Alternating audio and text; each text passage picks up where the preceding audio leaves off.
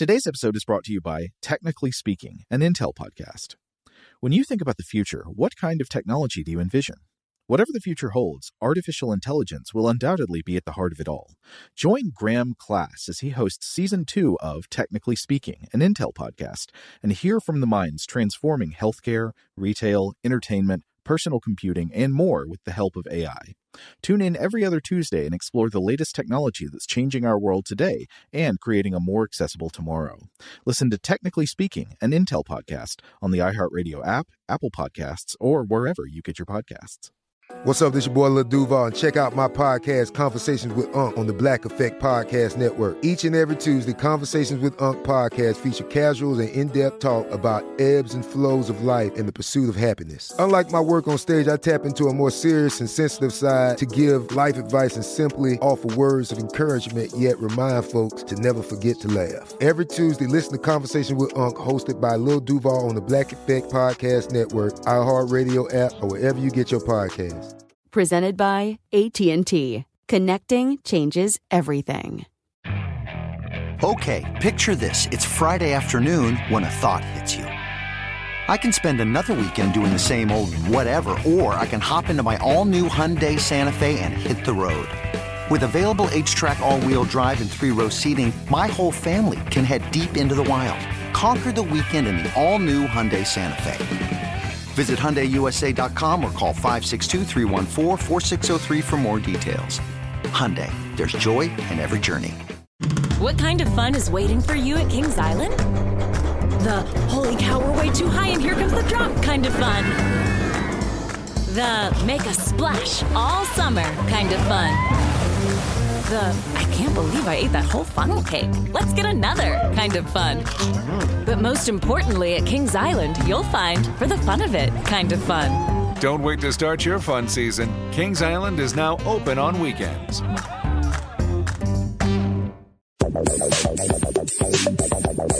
Welcome to Stuff to Blow Your Mind from HowStuffWorks.com.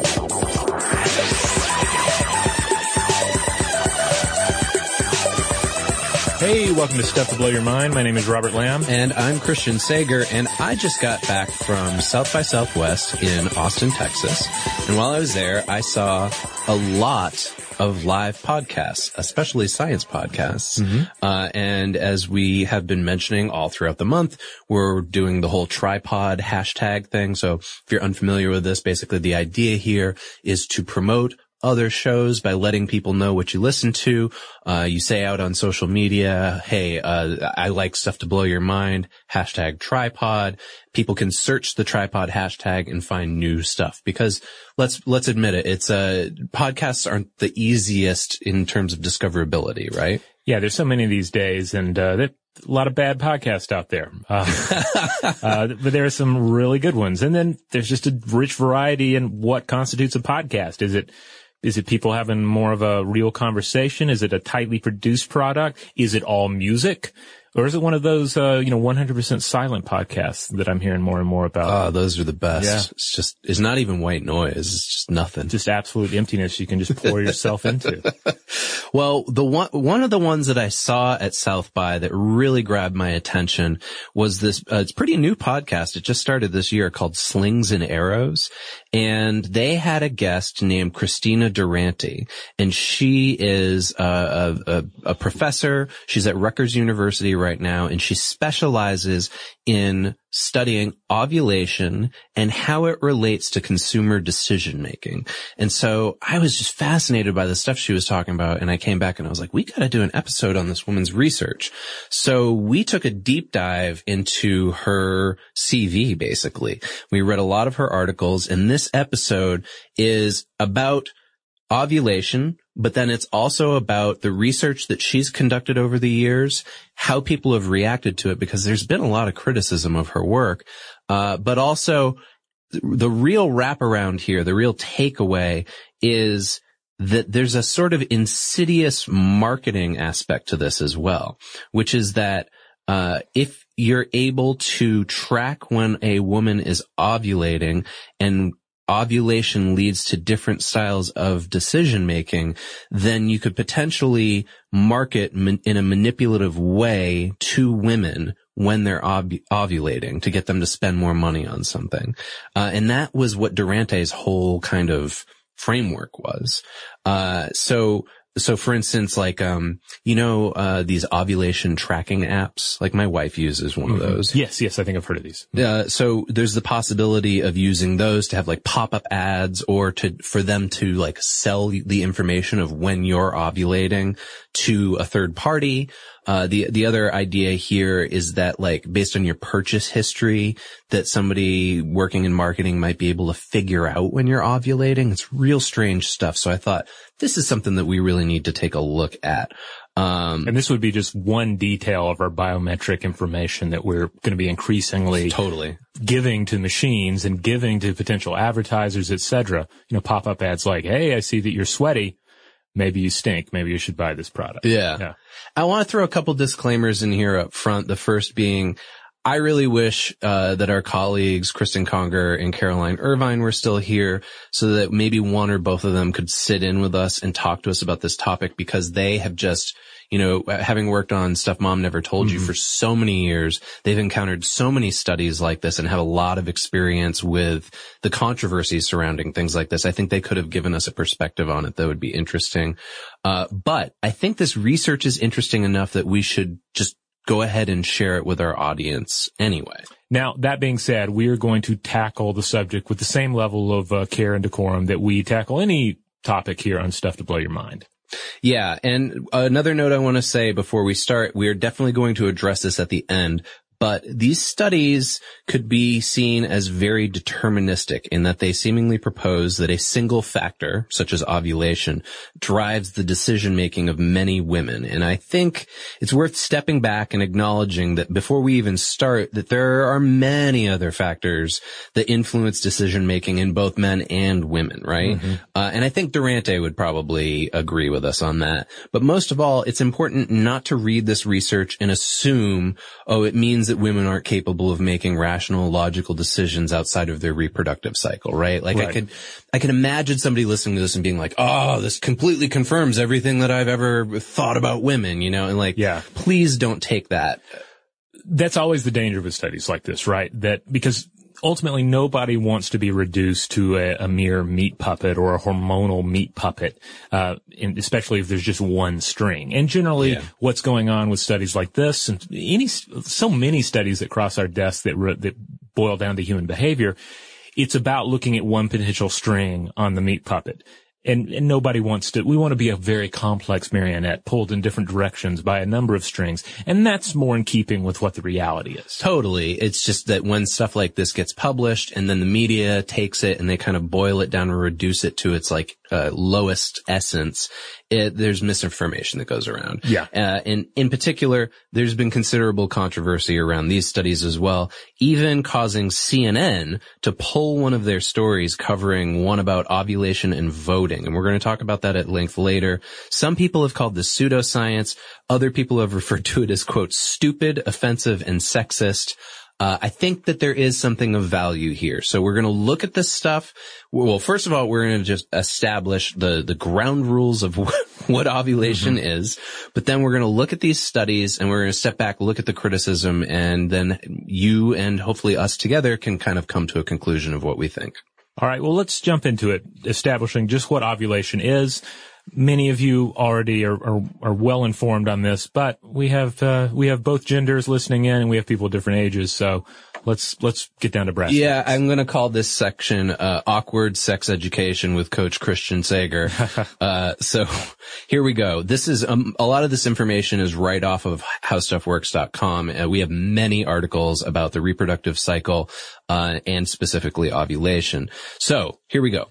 Women are born with millions of immature eggs, and these are contained in multicellular structures called follicles. Now, each of these is about the size of a pinhead, and roughly once a month, or actually it's about every 28 days, though cycles can vary, the hypothalamus in our brain sends a signal to the pituitary gland, and that says, well, you should release these follicle-stimulating hormones. Now, that's important because that's the first hormone that comes into play here with these ovulation studies. These prompt the follicles to develop into mature eggs. One grows more dominant than the others, and within 2 to 3 days following its maturity, the egg will react to the release of another hormone, and this is a luteinizing hormone. This stimulates the sex hormones needed for pregnancy. It pushes the egg through the wall of the ovary. The follicle itself then sends out a call for an increase in estrogen production. So we've already got 3 different types of hormones that are being increased and decreased in various ways, right? Now, between their periods, women ovulate. Usually, now this is interesting. In the research, it said usually a week before or after, and my wife corrected me on this and took out her little app and showed me exactly where it fell. I think it's sort of at the halfway point. It can be irregular though, and it can occur even during a woman's period. Generally though, most women ovulate between day 11 and day 21, counting down from their last menstrual period. So, how do you know when you're ovulating? Well, it's supposed to happen on the 14th day of your cycle. It's the time when you are the most fertile. And the symptoms include being able to feel an ache in the ovary area, a change in cervical secretion, a dip in body temperatures, and then subsequently a spike as well, increased sex drive, light spotting, a bloating feeling, and heightened senses of taste and or smell. Now, oral contraceptives, though, they can suppress all of these symptoms, and that's important to these studies as well. Now, how can everyone else tell when you're ovulating? Well, they can't. Unlike many other species, such as bonobos in particular, humans undergo what's called concealed ovulation, and most primates have semi-concealed ovulation. Now, why? There are a number of theories here. There's the parental investment, infanticide reduction, sex and reward, social bonding, and there's even a theory out there that it's just a mere byproduct of being a biped. Yeah, but Durante in many of her studies kind of establishes this up front in the papers, basically saying with primates, you can sometimes tell that they're ovulating because their genitals are swelling, right? Mm-hmm. And so subsequently, both male and female primates know, and that sort of changes how they socially interact with one another. Now, normally the one egg passes from either of the ovaries through the fallopian tubes. This happens once per cycle, and then when or if 2 eggs are released within a single 24-hour span and both are fertilized, this can result in fraternal twins. And we have a whole Brain Stuff episode all about how twins work. If you want to learn more, you can go check that out. Inside the fallopian tubes are tiny hairs called cilia, and they help pass that egg through the tube toward the uterus. This takes several days, and the egg exists in a perfect environment that provides it with the nutrients that it needs. Now, while this is going on, the uterus, which is prompted by signals released by the follicle that formed the egg originally, has formed an internal lining called endometrium. This is rich in blood and nutrients, and it's prepared to house and nurture the egg if it gets fertilized. Now, if fertilization does not occur, the egg disintegrates into the uterine lining that passes out of the body during the period. So that's the real basic sex ed class that we're going to introduce here. That's the science up front of here's how the body works. Right? And we've related that there's a definite ebb and flow of behavior that's associated with this. Yeah, absolutely. And that's where Christina Durante comes in. So she is an associate professor of marketing currently at Rutgers Business School. She's a social psychologist that's interested in the biology of decision making. Most of her research mixes social psychology, evolutionary biology, and consumer decision making. She was actually an entertainment marketing executive before she entered into academia, but now she focuses on women's consumer choices and luxury spending, family consumer spending, and how hormones, like all the ones we were just talking about, influence those decisions. Overall, her research presents a theory that ovulation leads women to prioritize the securement of genetic benefits from a mate who possesses indicators of genetic fitness. Subsequently, her research shows that ovulating women have an increased desire for short-term sexual relationships with men that possess markers of genetic fitness. And so if you're wondering what that means, physical symmetry, for instance, or masculinity or social dominance. She has a TEDx presentation that is available on YouTube. It's from 2013. In that, she actually references the Yerkes National Primate Research Center that's here in Atlanta. Oh, yeah. And she's talking about how in often cases there are fewer male primates than there are female primates. And when the females approach ovulation, they become more aggressive and they even attack one another.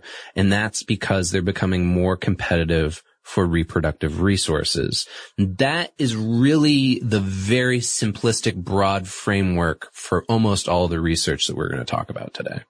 Now, we've already touched on the fact that, yes, when humans ovulate, there's not like a drastic change in colorization of the individual. And yet, we're humans. We wear clothing. So this actually makes us capable of any number of colorization and appearance changes. Yeah. There are subtle ways in which we maybe do let one another know if we're ovulating, and we don't even know it ourselves. Let's take a quick break, and when we get back, we're going to look at Durante's first big paper on this, which specifically talks about ovulation's effect on clothing choices. Shout out to Astepro for sponsoring this episode and providing us with free samples. Rob, as the local host with allergies here, they sent you some of their nasal spray to treat your allergies. What was your experience like? Yeah, that's right. I always wrestle with the pollen a bit when it rolls in during the spring, so they sent me the little nasal spray. I tried out the product, and yeah, it sure did help me get on top of my symptoms for the day. And it's so fast-acting, it was already kicking in before I left the house. Astepro is a first-of-its-kind nasal allergy spray. It's the fastest 24-hour over-the-counter allergy spray. It starts working in 30 minutes, while other allergy sprays take hours. Astepro is the first and only 24-hour steroid-free allergy spray. Astepro delivers full prescription-strength indoor and outdoor allergy relief from nasal congestion, runny and itchy nose, and sneezing. Get fast-acting nasal allergy symptom relief with Astepro. Go to asteproallergy.com for a discount so you can get Astepro and go today. ASTEPRO allergy.com. Astepro and go. Use as directed for relief of nasal congestion, runny nose, sneezing, and itchy nose due to allergies. What kind of fun is waiting for you at Kings Island? The holy cow, we're way too high and here comes the drop kind of fun. The make a splash all summer kind of fun. The I can't believe I ate that whole funnel cake. Let's get another kind of fun. But most importantly, at Kings Island, you'll find for the fun of it kind of fun. Don't wait to start your fun season. Kings Island is now open on weekends. Xfinity has free premium networks for everyone this month, no matter what kind of entertainment you love. Addicted to true crime? Catch killer cases and more spine-tingling shows on A&E Crime Central. Crave adventure? Explore Asian action movies on Hi-Ya. Searching for something extreme? Check out skating, snowboarding, and more on Fuel TV Plus, the global home of action sports. And find crowd-pleasing bops on iHeartRadio's Hit Nation playlist. There's new free shows and movies to love every week. Say free this week in your Xfinity voice remote. Okay, picture this. It's Friday afternoon when a thought hits you. I can waste another weekend doing the same old whatever, or I can conquer it. I can hop into my all-new Hyundai Santa Fe and hit the road. Any road. The steeper, the better. Because my all-new Santa Fe is available with H-Track all-wheel drive, so I can hit the trail without a worry in the world. Heck, with 3 rows and best-in-class rear cargo space, I can pack the whole family in with all our gear. We've got available dual wireless charging for our phones, so we'll never lose touch with civilization, and we won't lose touch with the primordial power of Mother Earth. So which is it? Waste the weekend or do something a little more epic? And conquer it in the all-new Hyundai Santa Fe. Visit HyundaiUSA.com or call 562-314-4603 for more details. Hyundai, there's joy in every journey. All right, we're back. So Durante, I believe this, so this comes from 2008, and I believe that this is, maybe something that she was working on, like it might have been her dissertation, or it might have been something she was working on in grad school. She and others tested a hypothesis that women prefer clothing that is more revealing and, quote, sexy when their fertility is at its highest within their ovulatory cycle. And the results suggest that clothing preference shifts and could reflect an increase in female-to-female competition near ovulation. So going back to that Yerkes Center metaphor of the primates sort of fighting each other. All right, so ovulation, the feeling of intense competition with other females for mates, and therefore the desire to essentially improve one's selectivity. Yeah, exactly. So the methodology they brought 88 women in to report to their lab twice. And first, the first visit was on a low fertility day of their cycle, and then the second visit was on a high fertility day. And this was confirmed by using hormone tests. That's important. We're going to come back to that later. How they track whether these women are ovulating or not is extremely important to how these studies get criticized. So in each instance, they had the participants pose for full body photographs in clothing they wore to the lab. And then they had them draw illustrations to indicate on an outfit that they would like to wear if they had a social event that evening. They also took surveys about their relationships, their social, sexual orientation, and their desirability. Now, I want to read this part from the study. The instructions on how they should do the illustration. Basically, they handed them a bunch of colored pencils, and there's like a piece of paper that had like a pre-drawn female body on it. Mm-hmm. And it said this: imagine that you are attending a social gathering at a friend's apartment tonight. From what this friend tells you, it is a large party where there will be a lot of single, attractive people. The party starts at around 10:30 p.m. Jeez, that's so late. I know. It's here we are. We're like 10:30. Jeez, I'm going to be in bed by 11. Begin to decide on what you are going to wear to this party. Using the colored pencils provided, indicate on the paper doll what you will be wearing to this party by drawing an outfit showing where the neckline will start on your shirt to where the shirt will end. Also, indicate where your pants, shorts, skirt, etc. will begin and end. So they had these 88 women do this. They've got all these drawings, right? And to analyze them, they ran measurements on variables such as the total amount of skin that was revealed, the sexiness and the revealing rating of the illustration, and a composite rating of all those photographs that they took as well. Okay. There was a lot of like statistical stuff involved in there. I skipped over that because I didn't want to bore you, the audience. There's a lot of math there. But if you want, all of this stuff is available on her CV site. You can read any of these studies. So they found that the choices that these women made were moderated by other factors beside fertility, including their social sexuality, attractiveness, relationship status, and relationship satisfaction. So, for instance, sexually unrestricted women showed greater shifts in preference for revealing clothing worn to the lab when they were near ovulation. Now, there's in studies like these, they've got to do a lot of literature review up front. And this is no different. So related research they turned to indicated the following: that women's mating psychology is sensitive to fertility status, and that ovulation could shift a woman's social motives and behaviors in adaptive ways. Women may experience greater sexual desire during these fertile windows in their cycle, but the desire may be directed toward what are referred to as non-primary partners, if their primary partner specifically lacks indicators they find attractive. So let's say, I don't know, you're married, and your husband doesn't have a symmetrical face. Okay. During this particular time, you may be attracted to people who aren't your husband, whose faces are more symmetrical. I think that's what they're kind of getting at here. Additionally, ovulation can include an increase in a woman's self-perceived attractiveness and a greater motive for them to attend social gatherings, hence this whole, methodology of draw what you're going to wear to a party. Other research has found that reward-related brain areas of women experience more activation during the mid-follicular phase of the menstrual cycle. So this implies that they experience an increase in desire for immediate rewards. Another study argues that women become more competitive with other women during ovulation.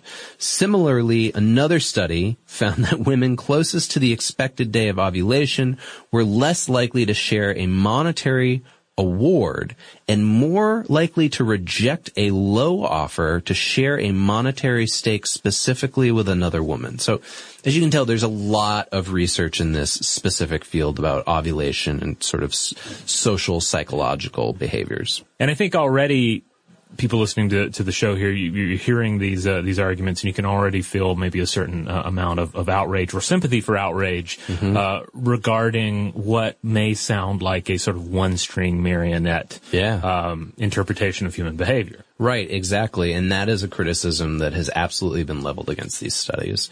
But when you add all of this research together, not just Durante's, but this other stuff, it seems to suggest that women are competitive for resources during the most fertile part of their cycle. Okay. But remember how we were talking about those monkeys and how they could detect ovulatory shifts? What if it was possible for human beings to detect those in women based on their social behaviors? So some women report that their primary partners get more jealous or possessive when they're near ovulation. So the question then is, like, how do these partners, like, detect an extra variation in flirtation? Or what about this? What if men can smell changes in hormones through body scent? So several studies have shown that men actually rate the smell of t-shirts worn by women on fertile days of their cycle as smelling more attractive than those that are worn on non-fertile days. This reminds me of I think there was like a scent-based speed dating. Is that right? That I don't know to what extent it lasted, but it was making the rounds and various headlines a few years back, because the idea was, we have this, his scent is going to be such a powerful indicator that you should be able to at least weed out certain potential romantic partners just based on the smell of garments. And so if you know this, then the idea is that you want to make sure you bring a shirt that you wore on the day when you were ovulating. I guess so. We kind of get into one-string marionette territory. Yeah, totally. So there's also another study. Here's a study that should really be a runner-up for the Ig Nobel Prizes. A research study found that lap dancers earned more tips when they were near ovulation than other cycle phases. I remember this study, and I believe it did win an Ig Nobel Prize. Yes. Did it really? I believe it did, yes. Okay. All right. There's growing evidence that complete strangers can actually detect cues of ovulation in women. But I think, like, what they mean here is, like, a lot of this is subconscious. It's not like I walk by a coworker and I go, oh, she's ovulating today, right? You know, it's like these subtle cues. Yeah, it's the idea, that it's a subconscious understanding of what's going on, as opposed to, like, Terminator readout of saying ovulating individual. Right. All right. So all of this comes down to this paper's hypothesis that women may alter their appearance to appear more physically attractive when their fertility is at its highest. Or alternatively, that they feel more attractive near ovulation, and so they put more effort into their appearance as a result.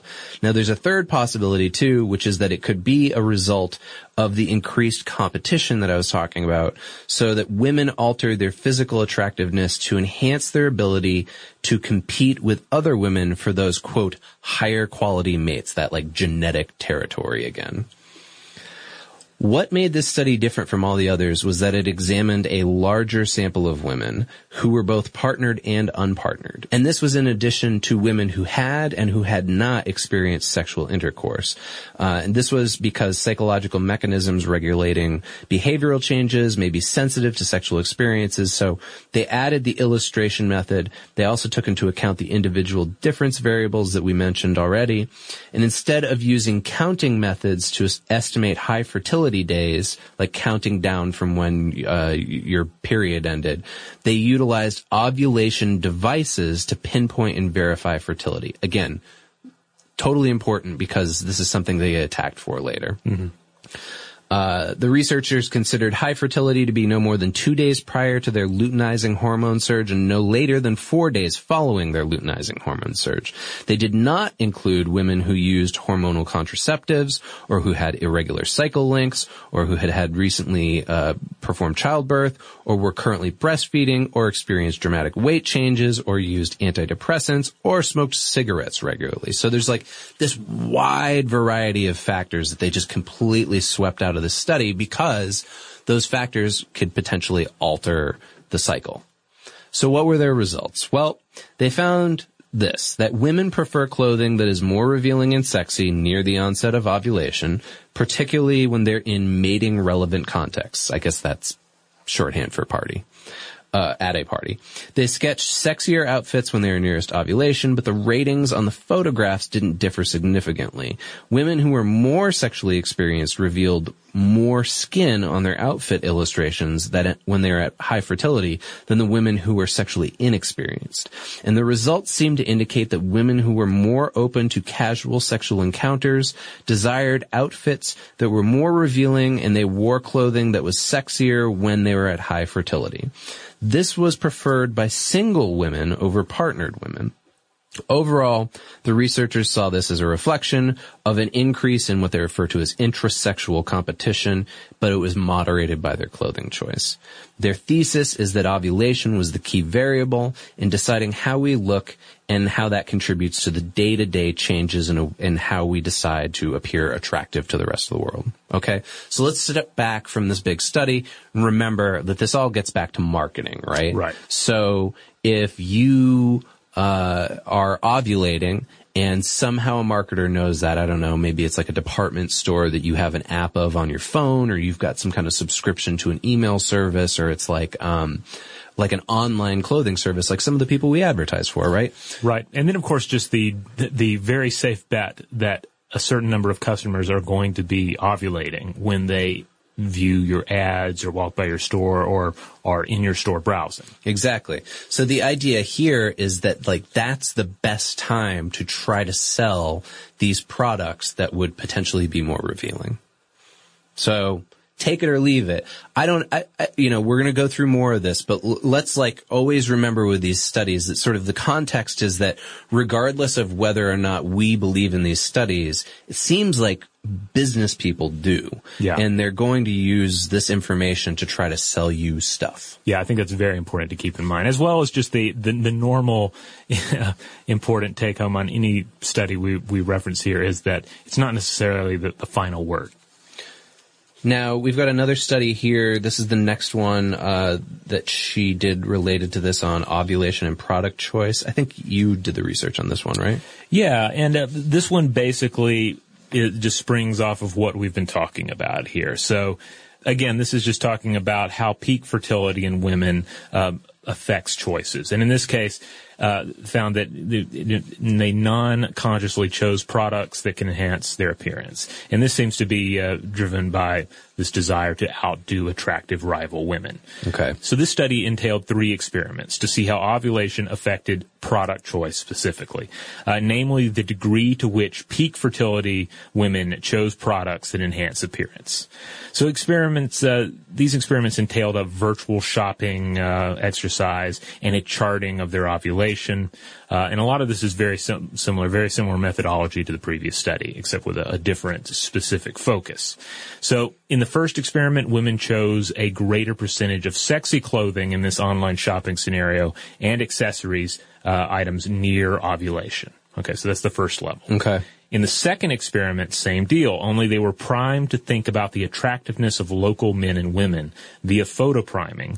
Women primed with attractive women chose significantly more sexy products near ovulation, and the women chose sexier products when primed with desirable men, but these choices were not affected by their ovulation status. Interesting. Okay.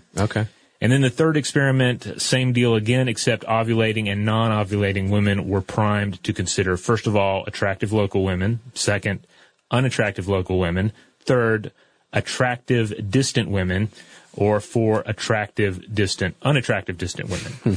So again, the results indicated that attractive local women were the influencing factor here. So the idea here being it doesn't matter what a supermodel in New York is wearing and looking like, but if there's some indication that this is what potential mating competitors look like and dress like, this is how they appear here, where you are, that can have this impact, that this can pull the marionette strings. Okay, so I could sort of see an idea here that, like, even though you may not live in the big city, you're watching television and it's like I don't know, it's a drama that takes place in New York City. It's Sex and the City, right? And you see how those women dress, which I wouldn't be shocked to find out that the Sex and the City cast were like doing product placement with the clothing that they were wearing. Right? So that is supposed to subsequently make you think, oh, that's how at these vast distance attractive women are dressing. Right. How does that relate to how I'm dressing competition level, right? Yeah. But all right, so I'm going to play devil's advocate here. I'm going to step out. So immediately, like, what I think is, well, attractive, quote unquote, is such a subjective term. What does that mean? Because we don't have like a universal constant for what attractive is. So how does measuring that play into this, Yeah. Like, I could see that being an argument leveled against this. Yeah, it had this seems to have a very like fashion magazine level understanding of what people find attractive. I mean, because a lot of this comes down to clothing choices. Yeah. And one individual's sexy clothing is not going to be the sexy clothing of another individual. Right. Though I could still see within the parameters of the experiment how those levels could come into play. But say an ovulating woman who's really into the punk scene, right, her level of sexy attire and sexier attire would be different from from somebody who's, I don't know, into goth. Totally. No, I was actually thinking about this, that like subcultures in particular, and I don't know if this is something that Durante has taken into account at all in any of her studies. She didn't talk about it, but maybe it's something they're thinking about doing. But yeah, like various subcultures have various definitions of what attractive looks like, right? And what kind of signifiers there are. And so, yeah, I'm not entirely sure how that works out, especially like when they're doing the drawings. I will also say this, like when I watched her TEDx talk, she showed the actual images of the drawings that people did. And the drawings that were considered like the conservative drawings of outfits that they were doing when they weren't ovulating, I, as a straight guy, was like, well, that's far more attractive to me than like these super short shorts and like halter tops that the ovulating women were drawing. So like, it's all subjective, right? Yeah. And not only subcultural, but cultural in general. I mean, certainly there's an argument to be made, as with so many studies, like what was the sample group here? Were these just, a bunch of white women that you were interviewing here, white American women, or were they people from different races and cultures? So I will say that if you dig into these papers, like I didn't pull all of this for our research here, but she was very meticulous about how she documented demographics of age, ethnicity, sexual preference, all kinds of things. So, subculture didn't come into it, but yeah, so they did take that into account, and that's where she runs into a little trouble later on too, because she, in a voting study that we're going to talk about later, she wanted a really large sampling study, and so she did it online instead of in person. Before we get to that study, though, I very quickly want to hit one more study that she did in 2012. Okay. And it's not as related to the whole marketing influence argument. So I don't want to do as deep of a dive on this, but the paper is called Sexy Cads versus Good Dads. And the idea here is that they conducted 3 different studies to show that ovulating women perceive charismatic and physically attractive men, but not reliable and nice men, as being more committed partners and more devoted future fathers. Specifically, ovulating women perceived what she refers to as sexy cads. Wait, what is a cad in this? So their idea was kind of like, she keeps calling it in the paper and also in this TEDx talk, the bad boy. Like they show this picture of like a physically like a guy who's in great shape. He doesn't have a shirt on. He's got stubble. Is his name Cad? No, but like cadet? What? Oh, cad is kind of like a synonym for like, like a guy who's like loose morals. What? I've never heard this before. Oh, really? Yeah, I'm not familiar with cads. Man, you haven't worked the street. Huh, yeah. I've apparently never been accused of being a cad either. Sexy cads versus good dads. But yeah, so the idea was that these ovulating women found these guys to be more attractive as good fathers for their children. But then when they were asked if they would be good fathers for other women's children, they said no. And so this basically, the breakdown of this without going through this whole paper, they understood this as being evolutionary behavior related to an ovulating woman desiring a man, again, with those strong genetic traits that they might pass on to their children. So these guys were symmetrical, they were dominant, they were masculine looking, right? And I actually watched, again, in the TEDx talk, she showed some video. They hired actors to play these guys. And the actor would do like he was instructed to act like George Clooney when he was playing the cad, okay? And he just was overly sure of himself and kind of suggestive. And then when he played the quote good dad, he was kind of unsure of himself, but was very verbally obvious about the fact that he wanted to be in a committed relationship and that he was looking to settle down and he thought he would be a good father at some point in his life. And so and it was the same guy. It was the same actor playing both roles. Huh. Now, I can't help but wonder to what extent this involves the very human tendency. I think this occurs on both sides of the gender divide. This idea that when you think about another person and you think about a relationship with that person, you think about ways that they are going to change in your relationship. Yeah. She didn't get into that at all, but I did think about that, the I can fix him or I can fix her idea. Yeah. Is that what you're kind of getting at? Yeah, that's what I'm getting at. Yeah. And I could see where one could have that opinion. They're like, oh, well, if she were in my life, if he were in my life, then I can easily imagine how we come together and change with each other. But then when you're thinking about somebody else, you're like, oh, that's a disaster. Right. Yeah. That's just a bad story waiting to happen. Yeah, exactly. And according to this study, how you think about that depends on where you are in your ovulation cycle. So it's interesting. All right, let's take our second break. When we come back, we're going to get into the one that got her into trouble. This is the study on how ovulation supposedly affects voting. What kind of fun is waiting for you at Kings Island?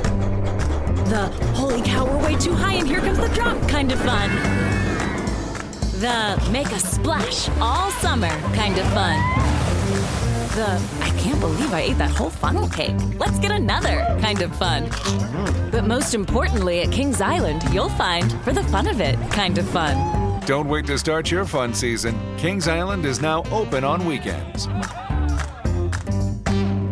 Xfinity has free premium networks for everyone this month, no matter what kind of entertainment you love. Addicted to true crime? Catch killer cases and more spine-tingling shows on A&E Crime Central. Crave adventure? Explore Asian action movies on Hi-Ya. Searching for something extreme? Check out skating, snowboarding, and more on Fuel TV Plus, the global home of action sports. And find crowd-pleasing bops on iHeartRadio's Hit Nation playlist. There's new free shows and movies to love every week. Say free this week in your Xfinity voice remote.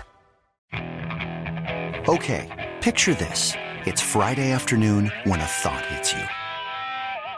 I can waste another weekend doing the same old whatever, or I can conquer it. I can hop into my all-new Hyundai Santa Fe and hit the road. Any road. The steeper, the better. Because my all-new Santa Fe is available with H-Track all-wheel drive, so I can hit the trail without a worry in the world. Heck, with 3 rows and best-in-class rear cargo space, I can pack the whole family in with all our gear. We've got available dual wireless charging for our phones, so we'll never lose touch with civilization, and we won't lose touch with the primordial power of Mother Earth. So which is it? Waste the weekend or do something a little more epic? And conquer it in the all-new Hyundai Santa Fe. Visit HyundaiUSA.com or call 562-314-4603 for more details. Hyundai, there's joy in every journey. Today's episode is brought to you by eBay. eBay Motors is here for the ride. Remember when you first saw the potential? And then, through some elbow grease, fresh installs, and a whole lot of love, you transformed 100,000 miles and a body full of rust into a drive that's all your own. Look to your left. Look to your right. It's official. No one's got a ride like this. There's nothing else that sounds like, feels like, or looks like the set of wheels in your garage. With over 122 million parts, you can make sure your number one ride or die stays running smoothly, so there's no limit to how far you can take it. Brake kits, turbochargers, engines, exhaust kits, roof racks, LED headlights, bumpers, whatever your baby needs, eBay Motors has it. And with eBay Guaranteed Fit, it's guaranteed to fit your ride the first time, every time, or your money back. Plus, at these prices, well, you're burning rubber, not cash. Keep your ride or die alive at ebaymotors.com. Eligible items only. Exclusions apply. All right, we're back. So this is not surprising, right? That this would be the one to get her into trouble, because we're already dealing with some problematic ideas here that really provoke argument. And then you're going to throw politics into the mix. Oh yeah. Yeah. Not only politics, but religion. Oh. So again, this is the one that had a lot of controversy to it.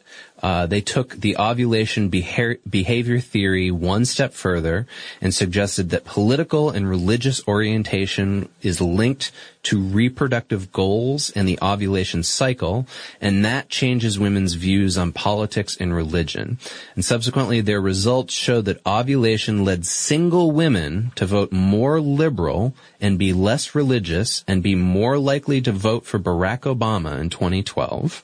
But ovulation in women in committed relationships were more likely to become conservative, more religious, and they were more likely to vote for Mitt Romney in 2012.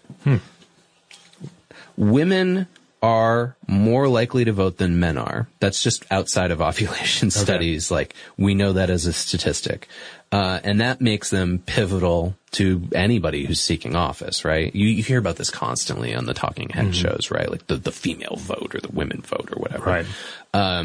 In 2012, Romney was favored by married women, but Obama was favored by single women. And it's been a while, and boy, did we go through one hell of an election just recently. So it's hard to remember this, but there was all of this talk, like all this horrible dumb talk on like talk radio and CNN and stuff, that it was like, oh, if single women are allowed to make the decision, like we're going to end up with Barack Obama again, like that kind of thing, right? Yeah, and this tendency to reduce all voters to like either single topic, single issue voters, or just like single biological impulse voters. Yeah. That being said, I have to say Romney and Obama, both very symmetrical individuals. Yeah, both attractive guys. I would like to see more politicians hit that note, like really have that be like a key talking point on their campaign. I am a symmetrical individual. Well, several theorists beyond Durante and her co-researchers have proposed that political and religious ideology are related to reproductive goals. And this is possibly because of an individual's mating strategy drives, and that those affect their political and religious attitudes. Other studies have shown that mating concerns are strong predictors of religious service attendance, as well as what their social attitudes are relating to the legalization of marijuana. Huh. So what they did in this one was they did two separate studies. Now, remember what I said. The earlier studies, they actually measured, hormonally whether these women were ovulating. In this, they found participants via some kind of software Amazon has called Mechanical Turk. I've never heard of it before. But they gave them small payments, and they participated in basically surveys. The women supplied their menstrual period information that was gathered, as well as their current relationship status and their demographic information. Then there was a scaled survey that was used to measure their religiosity. Second study, pretty similar methodology, but in addition, they examined political attitudes. They split them into attitudes on social issues and attitudes on economic issues. And they said that the distinction here was important because research has shown that reproductive goals are related to social political issues, but not economic ones. So following this survey, the participants were asked to indicate who they would vote for or who they might donate money to in the 2012 presidential election. And the essential argument here was that, first of all, ovulating women are more interested in mating while their bodies prepare for reproduction, and that sexual permissiveness is associated with lower religiosity and higher levels of liberal political ideology. So subsequently, single women experiencing increased reproductive impulses as a result of ovulation will hold less religious and more politically liberal preferences because they are interested in mating. And then they also said, meanwhile, paired women with the same reproductive impulses want to prevent infidelity in their relationships, because that may cause them to potentially lose access to the resources they have to care for their children and themselves as a result of their relationship. Breaks. Like that one right there alone, I was like, oh, so this is basically implying like a woman can't raise children on her own. Yeah. Or at least that's an idea in the back of most women's minds when they're married. I don't know. Again, like super subjective, I think. Yeah, and it's obvious why this study did not set well with a lot of people, because at its core, it is taking something as serious as one's political views, and something often is nuanced and thought out. Something that when we think about it, we think about all the experiences of the things we've read. Our whole life is leading up to our current political viewpoint, but then to say, actually, it's really more about your reproductive impulses. Yeah. It's really it's not about your human view of the world. It's about your most basic animal instincts regarding the world. It totally takes out any kind of like complex decision making that's built into the human condition. Yeah. So yeah, I can see why people would be really upset by it.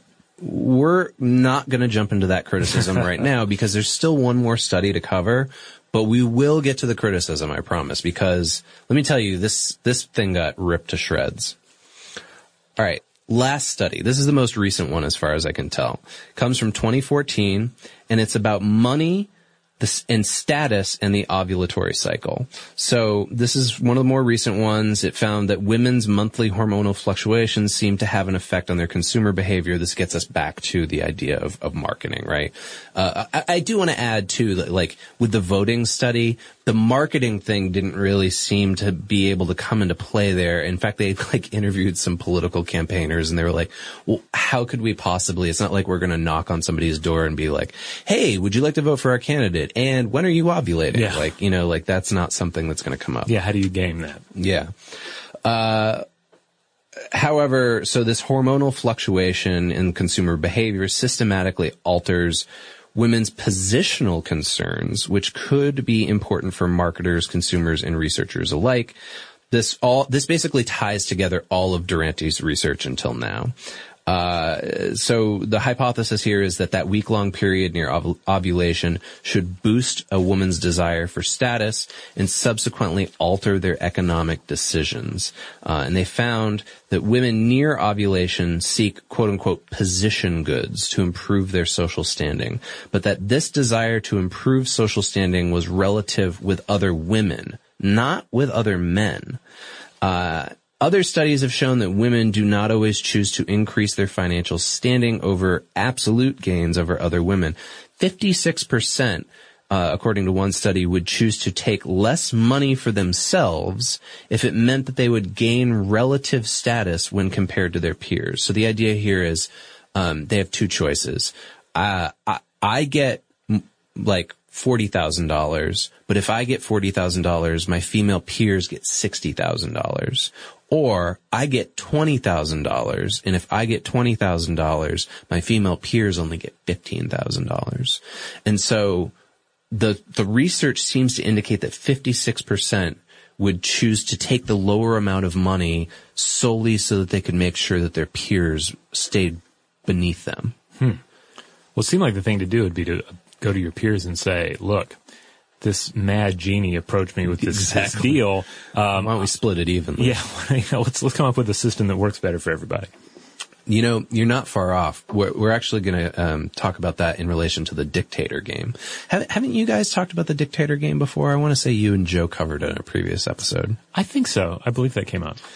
So if you're not familiar with this, the Dictator game is this game where basically you give people a pile of money, and there's two players. The first player has the fixed amount of money, and they're tasked with dividing it between their self and the other person across from them. So let's say it's you and me. Mm-hmm. You're given $100, and you have to decide how much of that $100 you give to me. And in this scenario, you're a dictator because you get to decide. The dictator can give as much or as little as they want to. That's hence the dictating.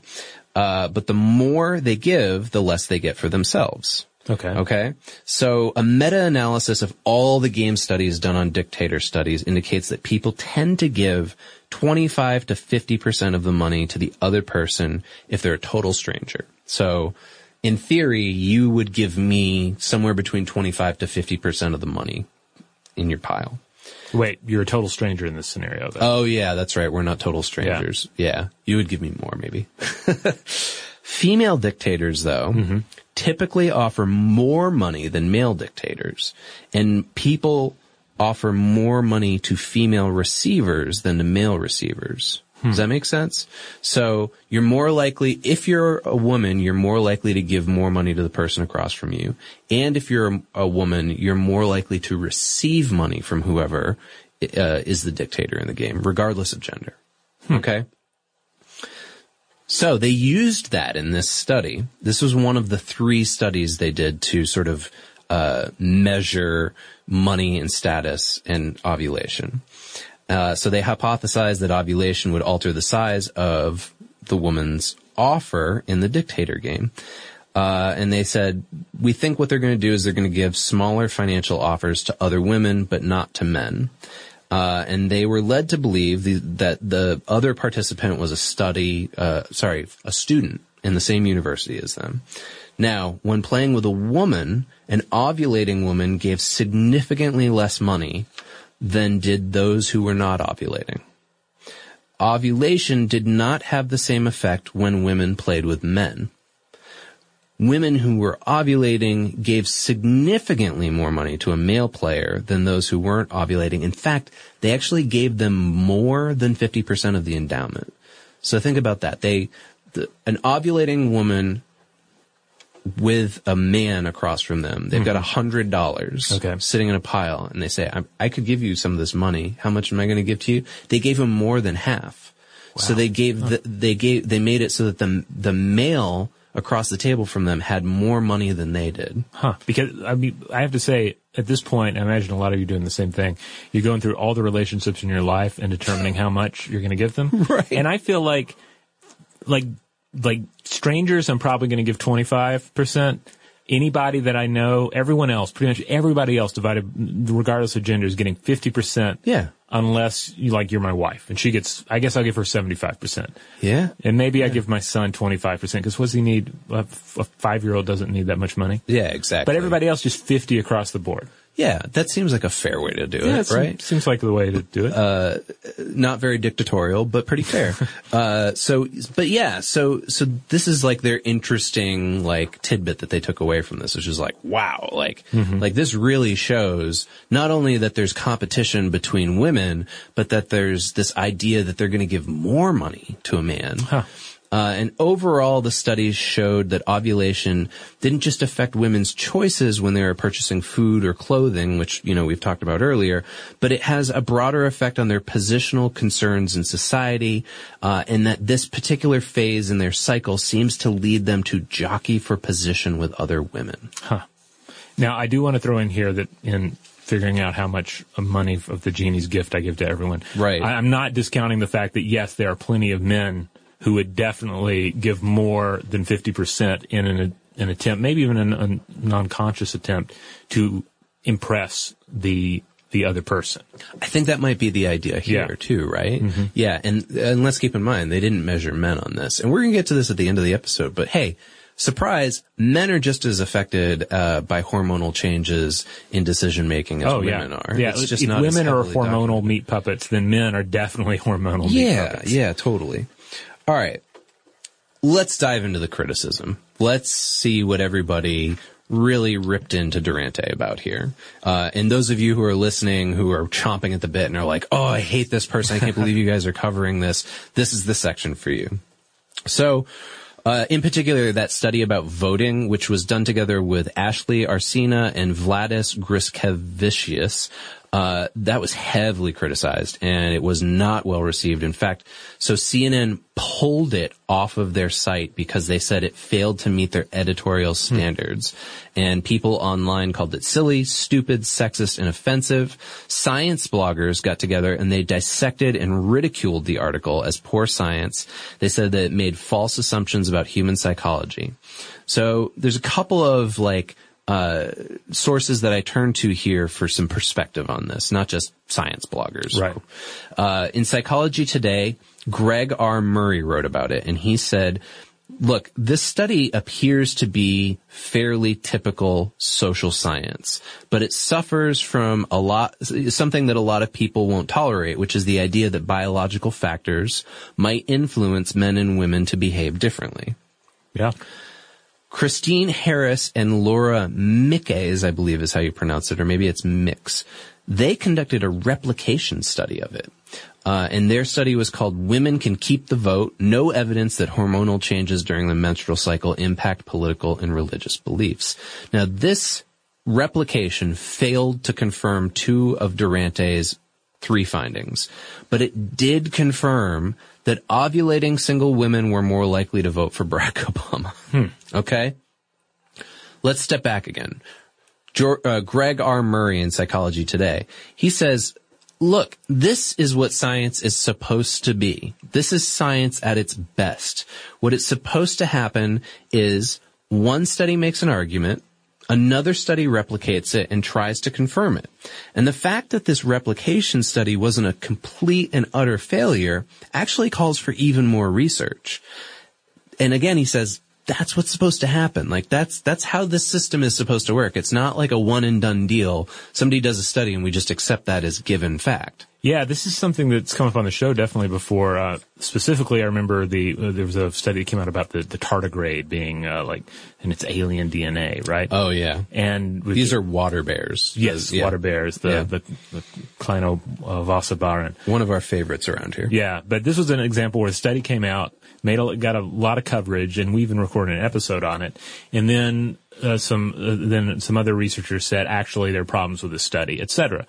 And this is an example of science in action. This is how science works. It's easy to lose track of that when so much of our reporting is, really boils down to, oh, here's this new study that tells us how this thing works, which really every new study is helping us to better understand how the thing works and to inch closer and closer with frequent missteps towards complete understanding. Yeah, and I think we can say this from the position of people who work in digital media that covers science, that oftentimes what you get is the article or video or podcast is presented to you as if, well, this one study was done, total fact, right? This makes me think of an old Lewis Black joke and I think I've brought this up on the show before, where he's like, study comes out and it says milk's good for you. Then a study comes out and it says milk's bad for you. And then another study comes out and it says milk's good for you again. Wait, and he keeps getting more and more confused and angry about whether he should drink milk or not, right?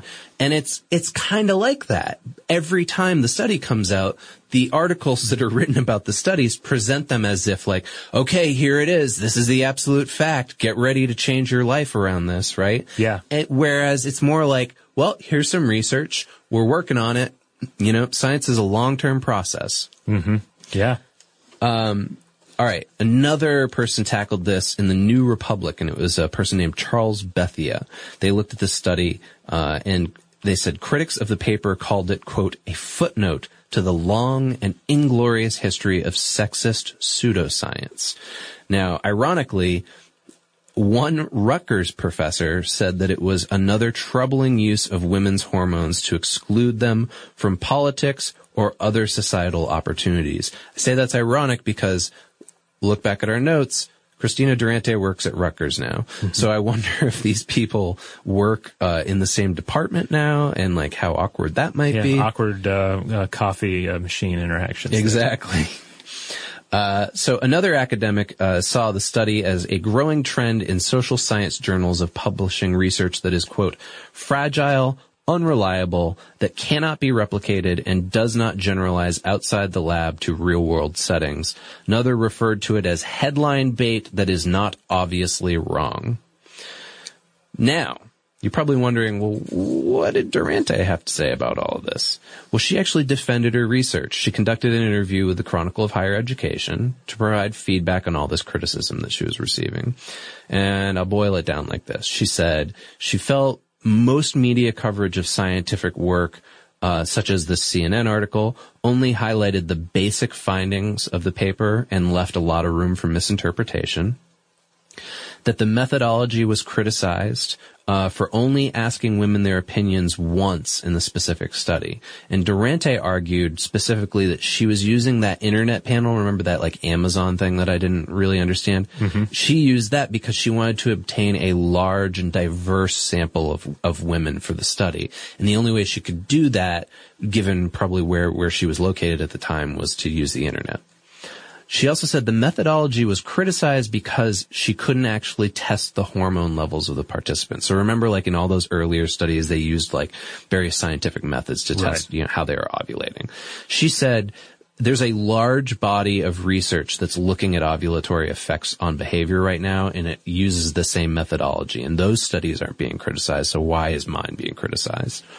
And I think we should also remember that in all of her other studies that we've talked about here, that she has measured hormone levels in the people. Her interpretation of the data was criticized as well, because when you really drill down and you look at the data, it showed that a strong majority of both married and single women voiced support for Barack Obama. So again, this is something that we remember hearing back in 2012. Women love Barack Obama. They're going to swing the vote, yada, yada. Durante argued that yes, that was in general, but the differences themselves arose near ovulation. So she was saying, if you look in general at how these women veered politically, yes, they tilted toward Obama, but the differences showed up when they were ovulating. Her final thing, she said, look, the door is open to build on this research line. You can replicate it and expand upon it, which, as we know, somebody did. And there was one other exchange that was outside of this Chronicle of Higher Education interview where she said that understanding the causes of behavior can help change it.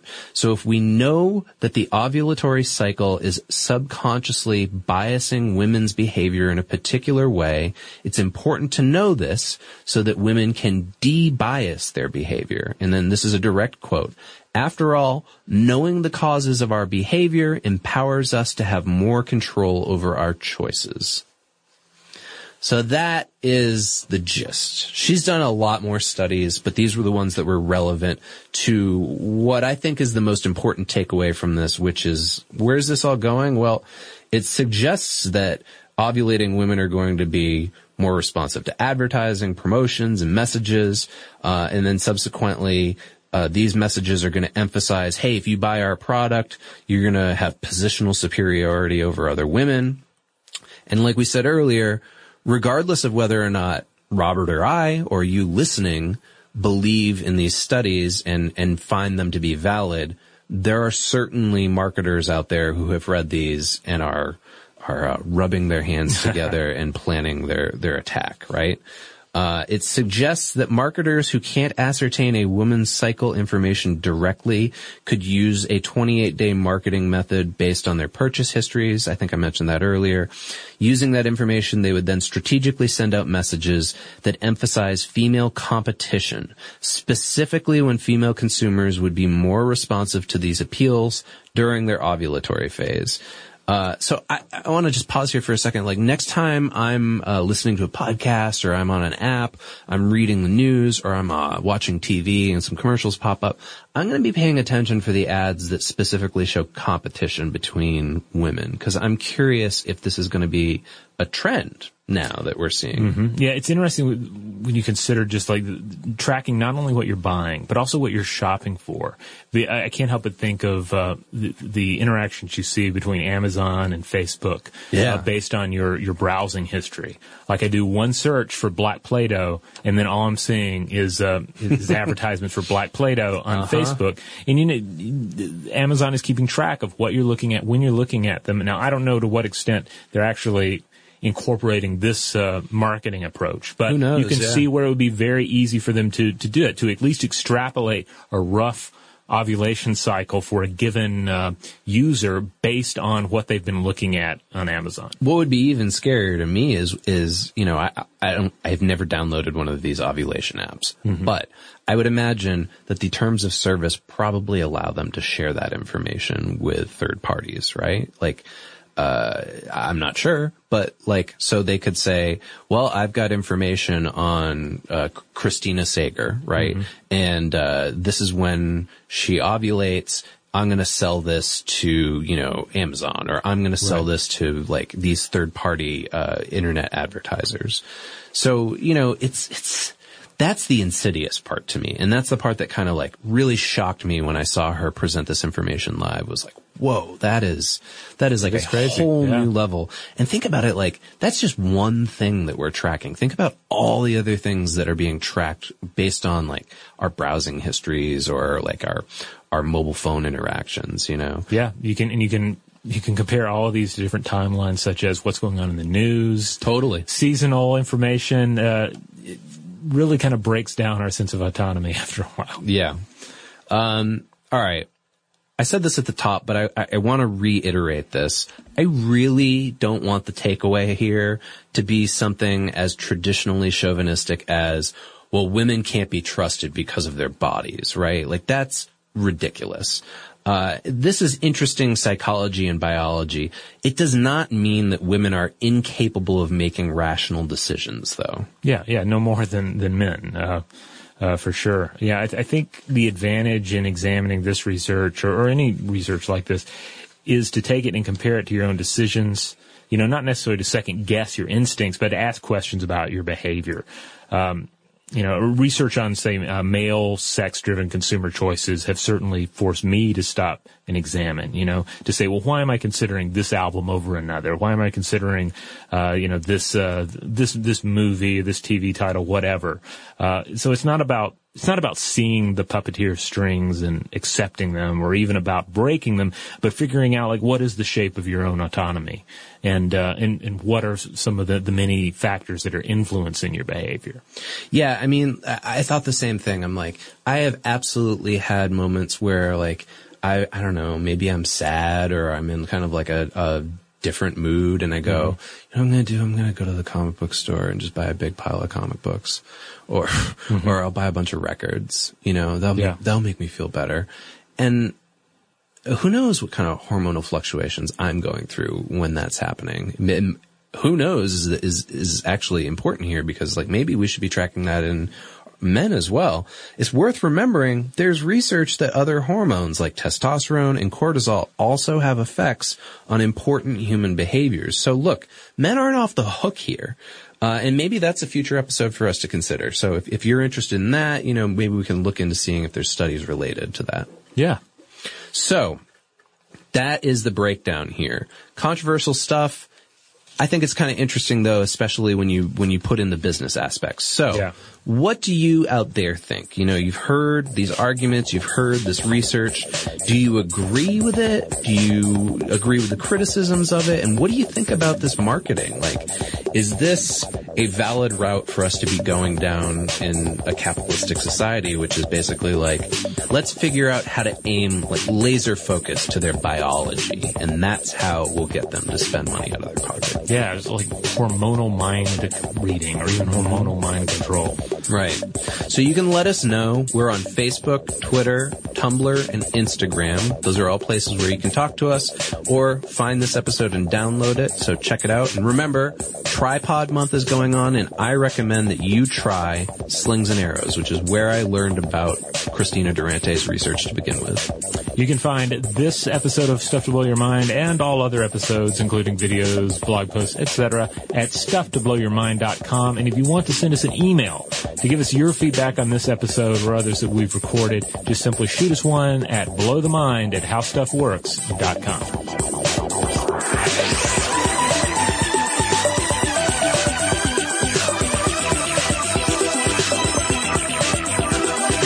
For more on this and thousands of other topics, visit howstuffworks.com.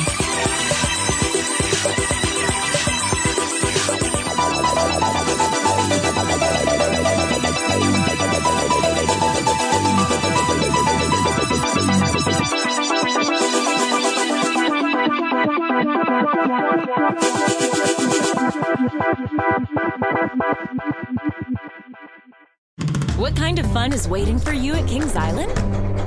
The holy cow, we're way too high and here comes the drop kind of fun. The make a splash all summer kind of fun. The I can't believe I ate that whole funnel cake. Let's get another kind of fun. But most importantly, at Kings Island, you'll find, for the fun of it, kind of fun. Don't wait to start your fun season. Kings Island is now open on weekends. Today's episode is brought to you by Visible. The future of wireless is here, and it's transparent. Switch to Visible, the wireless company that makes wireless visible. Get a one-line plan with unlimited 5G data powered by Verizon, just $25 a month, every month, taxes and fees included. No hidden fees, no surprises, no, really. What are you waiting for? Get with the times and switch to Visible at visible.com. Monthly rate on the Visible plan. For data management practices and additional terms, visit visible.com. Okay, picture this. It's Friday afternoon when a thought hits you. I can spend another weekend doing the same old whatever, or I can hop into my all-new Hyundai Santa Fe and hit the road. With available H-Track all-wheel drive and 3-row seating, my whole family can head deep into the wild. Conquer the weekend in the all-new Hyundai Santa Fe. Visit HyundaiUSA.com or call 562-314-4603 for more details. Hyundai, there's joy in every journey. We are the voice of NASCAR. The green flag is in the air, and we are underway. The Great American Race. The Motor Racing Network. NASCAR Cup, Xfinity, and Craftsman Truck Series Racing live on your hometown radio station and MRN or NASCAR.com. Martinsville, Talladega, the Chicago Street Course. We have the side-by-side action and last lap passes for the win. Photo finishes. Ryan Blaney will win. The voice of NASCAR, the Motor Racing Network.